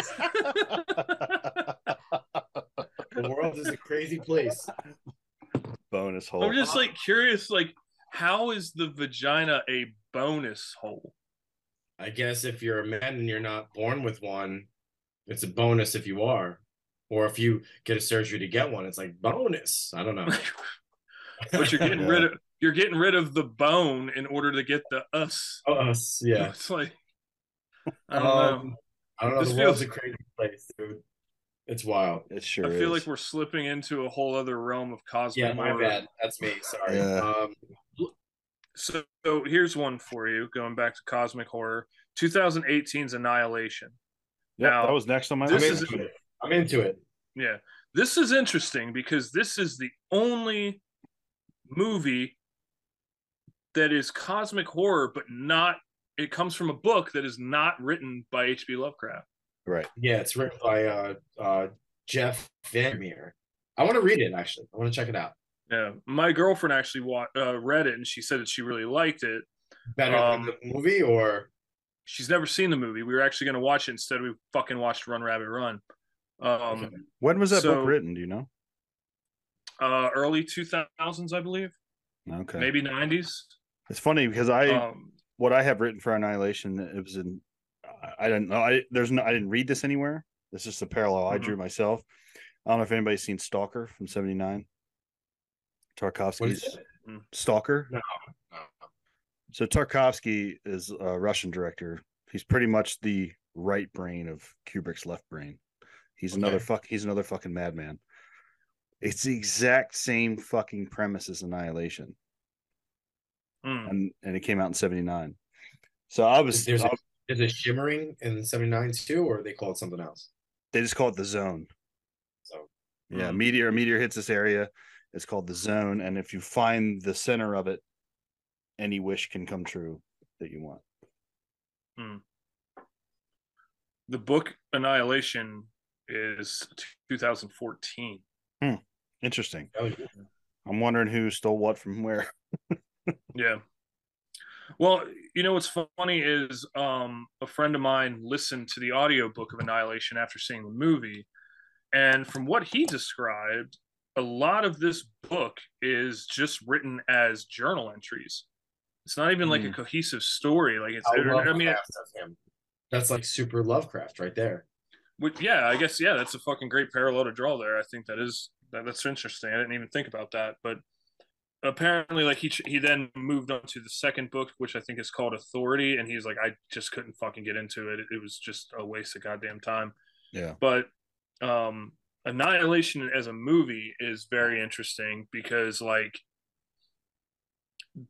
there is very elements of cosmic horror there, considering the fact that like the whole idea of the shimmer, that something happened in this part of the world that caused it to basically like the thing that the shimmer does to things is beautiful and horrifying all at the same time. There's also a parallel to the Thing. Yeah, like the creature takes on the shape of whatever DNA of whatever it is, and that's what the shimmering is doing. Yes, it's pulling everyone's like genetic code and reworking it, making it. Specifically the scene too where they find the corpse and it's like one that's mashed into the wall, mashed into the wall and almost like floric in a way. Like it looks very floral for sure. Yeah. That, I mean, like I said, it's horrifying, but it's also beautiful in a way. So I can definitely see how the parallels are drawn from cosmic horror and where this came from and where it ended up. Yeah, I liked it. I really enjoyed the movie. It was cool. Yeah, going on a suicide mission is fucking like, you know what I mean? Like, the Stinky Portman already knows that her fucking husband, like, that was the end of him. You know what I mean? Right. And then they're going on this to see what's up, and that in itself is like pretty rad. Like they're just like, fuck it, we know this is probably it. We have no idea how it's gonna go, but it's probably gonna go badly. Yeah, badly for them. Yeah. And aren't they like in search of some sort of like?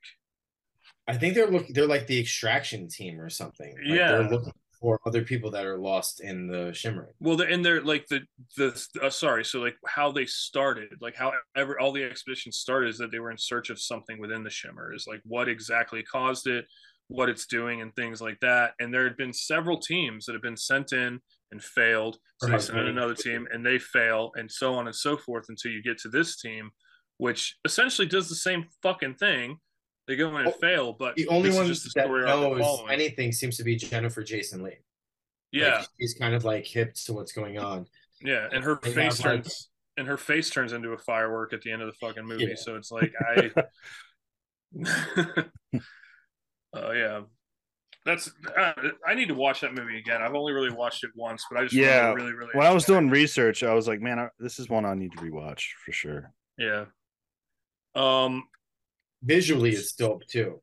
Yeah, it's really cool. Yeah, dude, the fucking bear scene is straight up nightmare fuel. Yeah.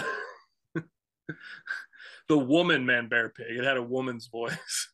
But I mean that fucking scene where it comes walking in and it opens its mouth and it's the help me scream is like, fuck, man, that's fucked up. Yeah. Does anybody see Black Mountainside? No. It's very much like The Thing.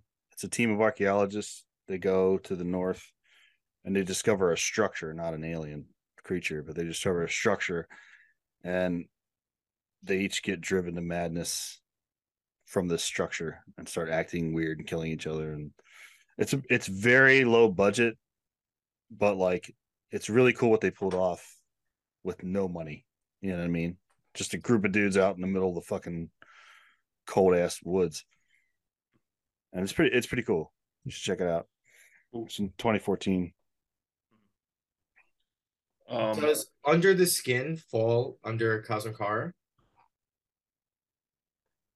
I've never seen that.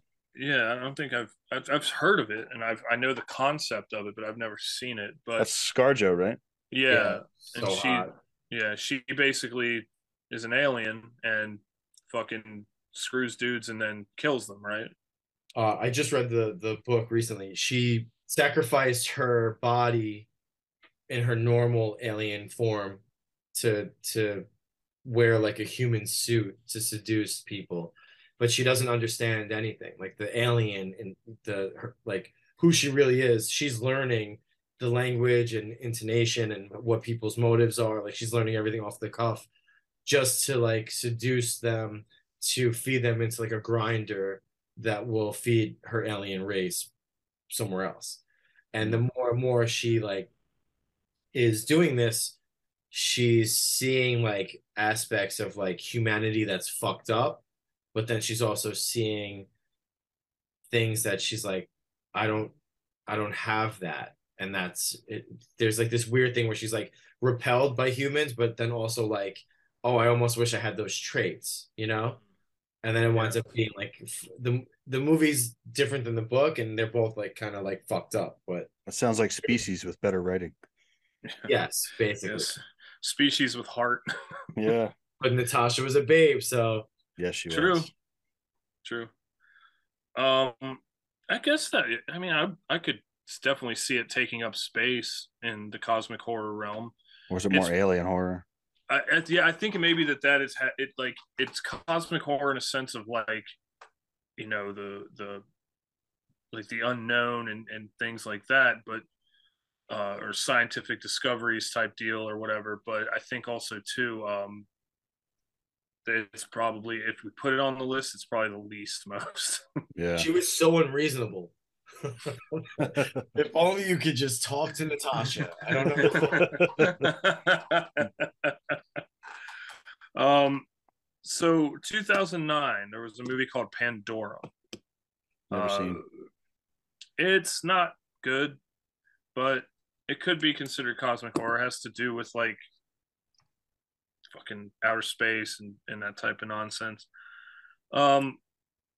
I don't know. I just basically put it on my list because I was like, has anybody seen this? What do you think? But nobody else has seen it, so no, we can move on. Yeah, I'm gonna go with it's whack. Yeah. I heard really bad shit about that movie. Yeah, it's not that good. Has anybody seen The Endless 2017? No, it was one of those ones I kept hearing about though. So as a group, as a duo, Benson and Moorhead, they have a whole series of films, and all of them, I would say, flirt with the idea of cosmic horror and Lovecraftian. Are these the same folks that did Spring? Yes, they're like this duo, and they do all these fucking movies, and they're very low budget, but they really utilize what they have. And The Endless is pretty cool because it's about two brothers that detracted, cult, right? They detracted from a UFO death cult, and then they go back to figure out what was so strange about that cult to visit them. And as they're there, all this weird shit starts happening. And I don't know, I was really enthralled by the movie because it's minimal use of CGI with practical is really well done. I don't know, I just think Benson and Moorhead are really great at how they utilize what they have at their disposal. They recently got picked up and now they're doing Moon Knight or whatever the fuck that superhero shit is. Fucking gross. But I'd recommend their movies overall, like just from an independent standpoint. I think they do a really great job. Cool. No, I haven't seen The Endless, but I want to. There's something about like the things I read about it that are just like it calls out, and I'm like, I need to fucking watch that. It's a slow burn, and it's not like a ton of action, but when things do happen, you're like, oh fuck, you know, like it's startling, you know. Yeah. Their timing is really on point. Well, here's one it's definitely inspired, but I don't know if it's probably not in any way Lovecraftian, but Cabin in the Woods. I had the idea of like the elder gods and things like that. I think is a very Lovecraftian thing.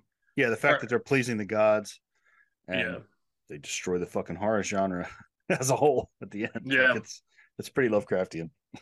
Yeah, I thought it was like cool at the time, but it was something I was like, I'll never rewatch this. Yeah, we talked about this. We've had this discussion before. Yeah. Talk about everything. Yeah. I have one more on my inspired list. It's a 2012 film called John Dies at the End. Yeah, I've never watched it. It's kind of more of it's got horror elements, but it's also kind of a comedy action film as well. Mm-hmm. Very interesting, like interdimensional travel, time travel, like strange creatures that are very Lovecraftian inspired. It's a fucking hodgepodge of a different shit, but it was entertaining when I watched it. Didn't have really any high rewatch value because I never went back and revisited it. But I just remember watching it and being like, yeah, that's fine. Yeah, I've never seen that. I remember I started it one time and I was like, this is not for me right now. I was just like, not in the headspace. It was wild as fuck. Yeah, that's all I got. Tested on like whatever streaming app. Like it's been like, oh, you would like this, and I'm like, yeah, would I? Probably not. I don't believe you, Netflix. Oh, I'm not trusting you, man. Has anybody seen The Empty Man from 2020? No, but it kept popping up on lists that I was looking at. I watched it because of this episode, and I was fairly impressed for a newer horror movie. I was fairly impressed by it. I mean, I thought it had some genuinely creepy fucking moments in it. There's some really cool shit in it. It's just this group of hikers or whatever, and they fall under the spell of some kind of fucking otherworldly creature. There's some genuinely good fucking scares in it though, and like moments you're like, fuck, it was really well done. One of the things that I saw when I was researching was talking about that movie and saying that it was marketed completely wrong. Like, the way it was I never heard of it until I was doing research for this. I heard of it, but I thought it was just like another like Blumhouse sort of like it's like, not Blumhouse, like a run of the mill sort of thing. And right. This movie actually has like integrity, and they're trying to do something that's pretty fucking cool. I was like, I thought it was just like a piece of shit immediately. Yeah, because I mean, like you had like that movie that came out a few years before called The Bye Bye Man. And then just recently, Slender Man. Yeah, Slender Man. And then just recently now, The Boogeyman came out. And like, I haven't seen that either, but something tells me it's probably going to be another fucking. Fuck you, man. Yeah, glad I missed that one. So what is this one called? The Empty Man? The Empty Man. Yeah, so it kind of falls into that whole thing where you're just like, I'm so sick to death of fucking men movies. Yeah. What what I did appreciate really a lot about this, you're watching a horror movie and you're like, you wouldn't fucking say that, or you wouldn't do that. Like, I would just get the fuck out of that situation. This guy does it. The main character, the shit he says and the shit he does. You're like, he like runs away from the fucking. Yeah, like that's exactly what I would do. Not now, or whatever the fuck he says. Yeah, like, I'm out. That was on like the snippet that I saw. That's one of the best scenes actually. Yeah, he stumbles upon this cult and they're doing this ritual and his fire's reaching up in the sky, and every one of them turn and look at him at the same time, and just start fucking. They break it and start running toward him. He's like, fuck no. And he just starts, I don't know, like the dialogue and like his responses to things are so genuine that it pulls you in. Yeah. Did you watch, was this on Shudder or anything? I got you. Yeah. Nefarious means. Did anyone see Glorious? No, I never heard of it. Glorious is interesting. I watched the trailer for it, but I haven't seen the movie yet. I want to watch it. It looks like one of those movies that takes place in one area. Okay. This guy goes like he's like on like a road trip or some shit and stops at like a roadside bathroom, and there's a glory hole. And there's like this fucking real interesting, creepy like monster drawn on it where the mouth is at, but something starts talking to him from the other side. I have seen this. No one should talk from the other side of the glory hole. How did I see this? You're ruining the mystique of the glory hole. Well, now I know it's a dude. I'm out of here. I just wanted to come. Yeah. I have seen this. The Come of Cthulhu. Nothing is. Cthulhu who? Cthulhu blew you through the glory hole. Yeah, I haven't seen it, but the trailer I watched, I was like, I have seen this. It's a newer movie, right? Yes. Yeah. I think it's a 2022 release, if not 2023. I probably watched it last year, I think. I have seen it. It was entertaining. There's definitely some funny moments. It's more horror comedy. Yeah, that's what I was getting more the gist of from the trailers. I'm like, there's no way that this is going to be like not funny. Yeah. You know. Yeah. But yeah. It's like bad Milo type shit, you know. All right, I got 2 more things to talk about. I don't know, anybody else got anything? No, I'm good to roll. So I want to bring up 2019's The Lighthouse. Okay. Which to me is the perfect example of like non-Lovecraftian cosmic horror, because it actually pushes the genre forward in an interesting way. I feel like mermaid vagina would be Lovecraft. Absolutely. I mean, you get some tentacles in there. You get some mermaid pussy. I love how batshit that movie is. It is. And I mean, is it even horror? Like when I left, shit is horrible, bro. I mean, it's like, I don't know that.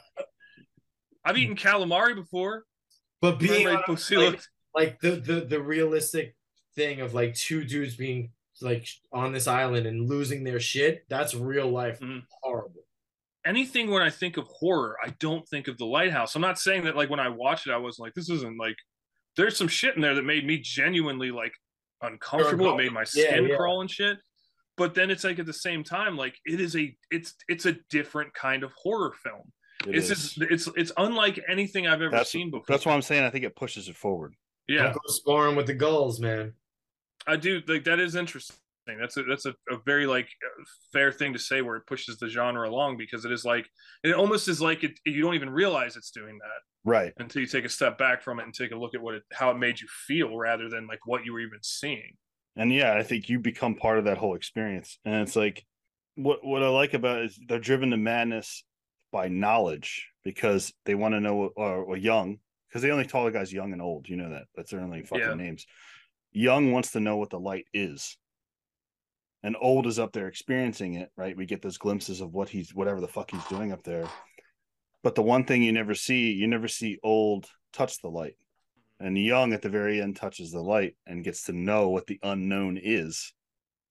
And the next shot is him fucking dead on the rocks. So like you don't think anything about like this that could be like sort of a Icarus type thing?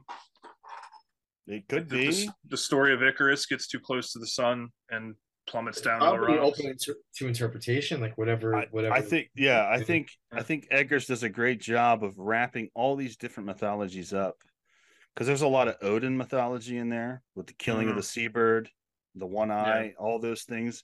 He puts in the effort. He definitely does. He's not a fucking. Eggers dummy. is fucking dope. He's not a dummy. I mean, that guy goes deep, and he pulls it all together too, and it's not a fucking mess. You know, it keeps you engaged, and I don't know. I think Lighthouse to me is a perfect movie to end on, because it pushes cosmic horror to another level. I said it earlier. I'm Team Edward, and him and there you go. Him and Defoe, they're killed it. Like they were so fucking good with each other. Like so good. It's funny because like I never really watched anything with Robert Pattinson. Like I know he was in Twilight, and I was immediately like, "Fuck that guy." And then I watched this film. You watch enough garbage. Watch the first one. You know what's watch Good Time. He plays a like a fucking shady dude from Queens, and he spent like a month. I thought you were talking about the show Good Times. I was like, I watched Good Times. Robert Pattinson was in this low budget like movie with the same guys that made Uncut Gems with Adam Sandler. Their first movie was with Robert Pattinson, and he like took no money so he could make this film because he like was all about it. And he spent a month at Queens Center Mall, a couple miles down, fucking just watching people and listening to their accent and just being like straight Queens. Right. It's pretty cool. It's got like an 80s vibe. He's a good actor, man. And I like the new Batman too. I'm a Pattinson. I like him. I didn't need 3 hours of Batman though. I got sick to death of watching him mope around with mascara running from his fucking face. But Lighthouse definitely made me respect him as an actor. Yeah, I'll agree with that. I thought that, I was like, okay, so when he's like working with a fucking director who's like, this is your motivation, this is what I want you to do, like he can do that really, really well. Right. Or that if he believes in it, like the project you said when he was filming in Queens, it seems like he seems like an actor who needs that type of a motivation. He needs either someone he gets into character. Like he's not like he doesn't just show up. It's like he does his homework. Eggers is doing Nosferatu remake. Yeah. Is he the one doing the? I don't know if we need that. It'll probably be dope, but I don't know if we can get that. With Willem Dafoe is playing Count Orlok. Is this the movie where it's taking place on the ship?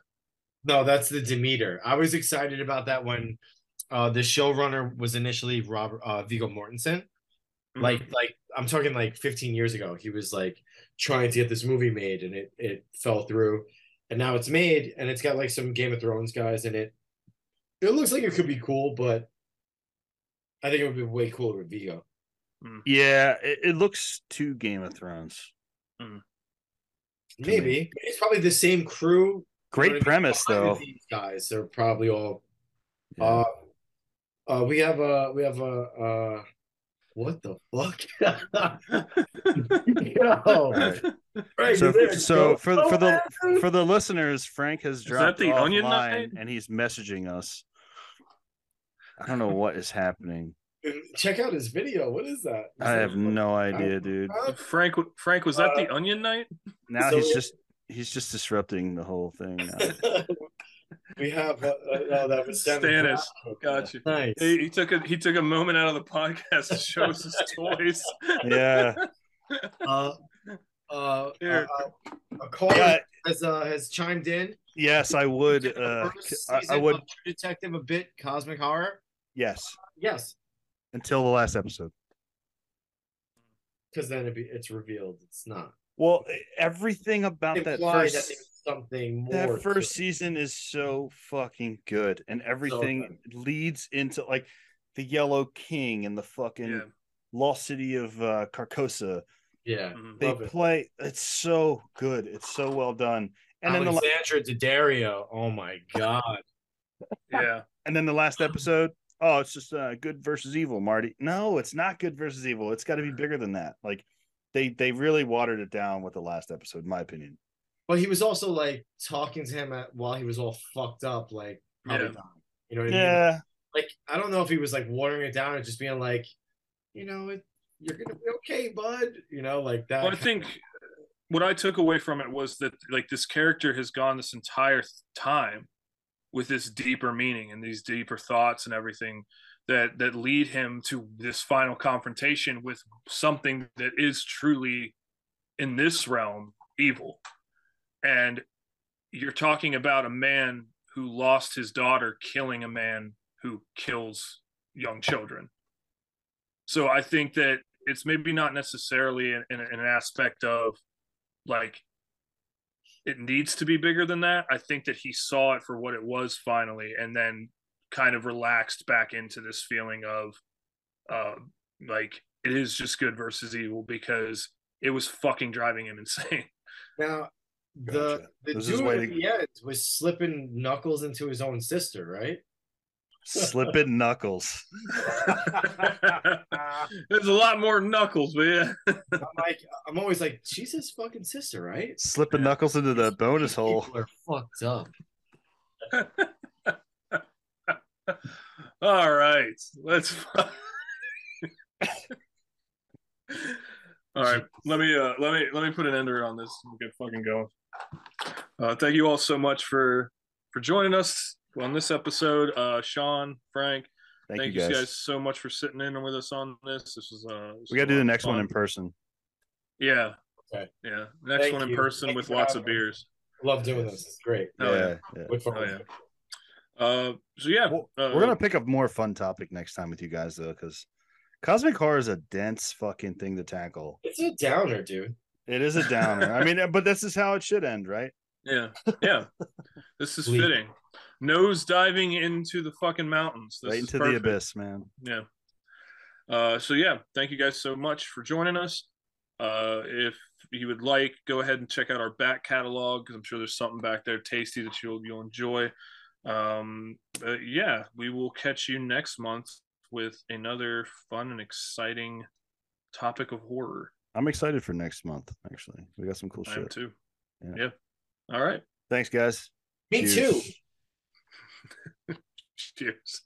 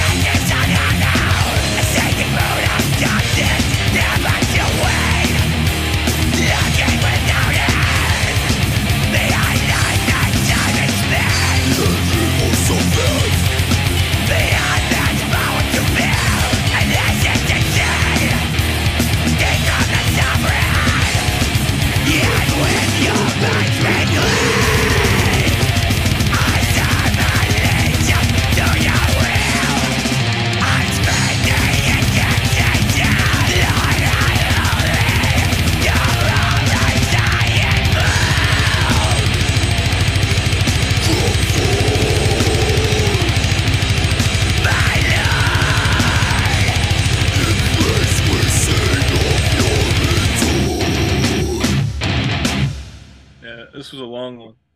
I'm gonna edit out Frank because he wasn't even here. Hold on. Frank's like, yeah. He typed,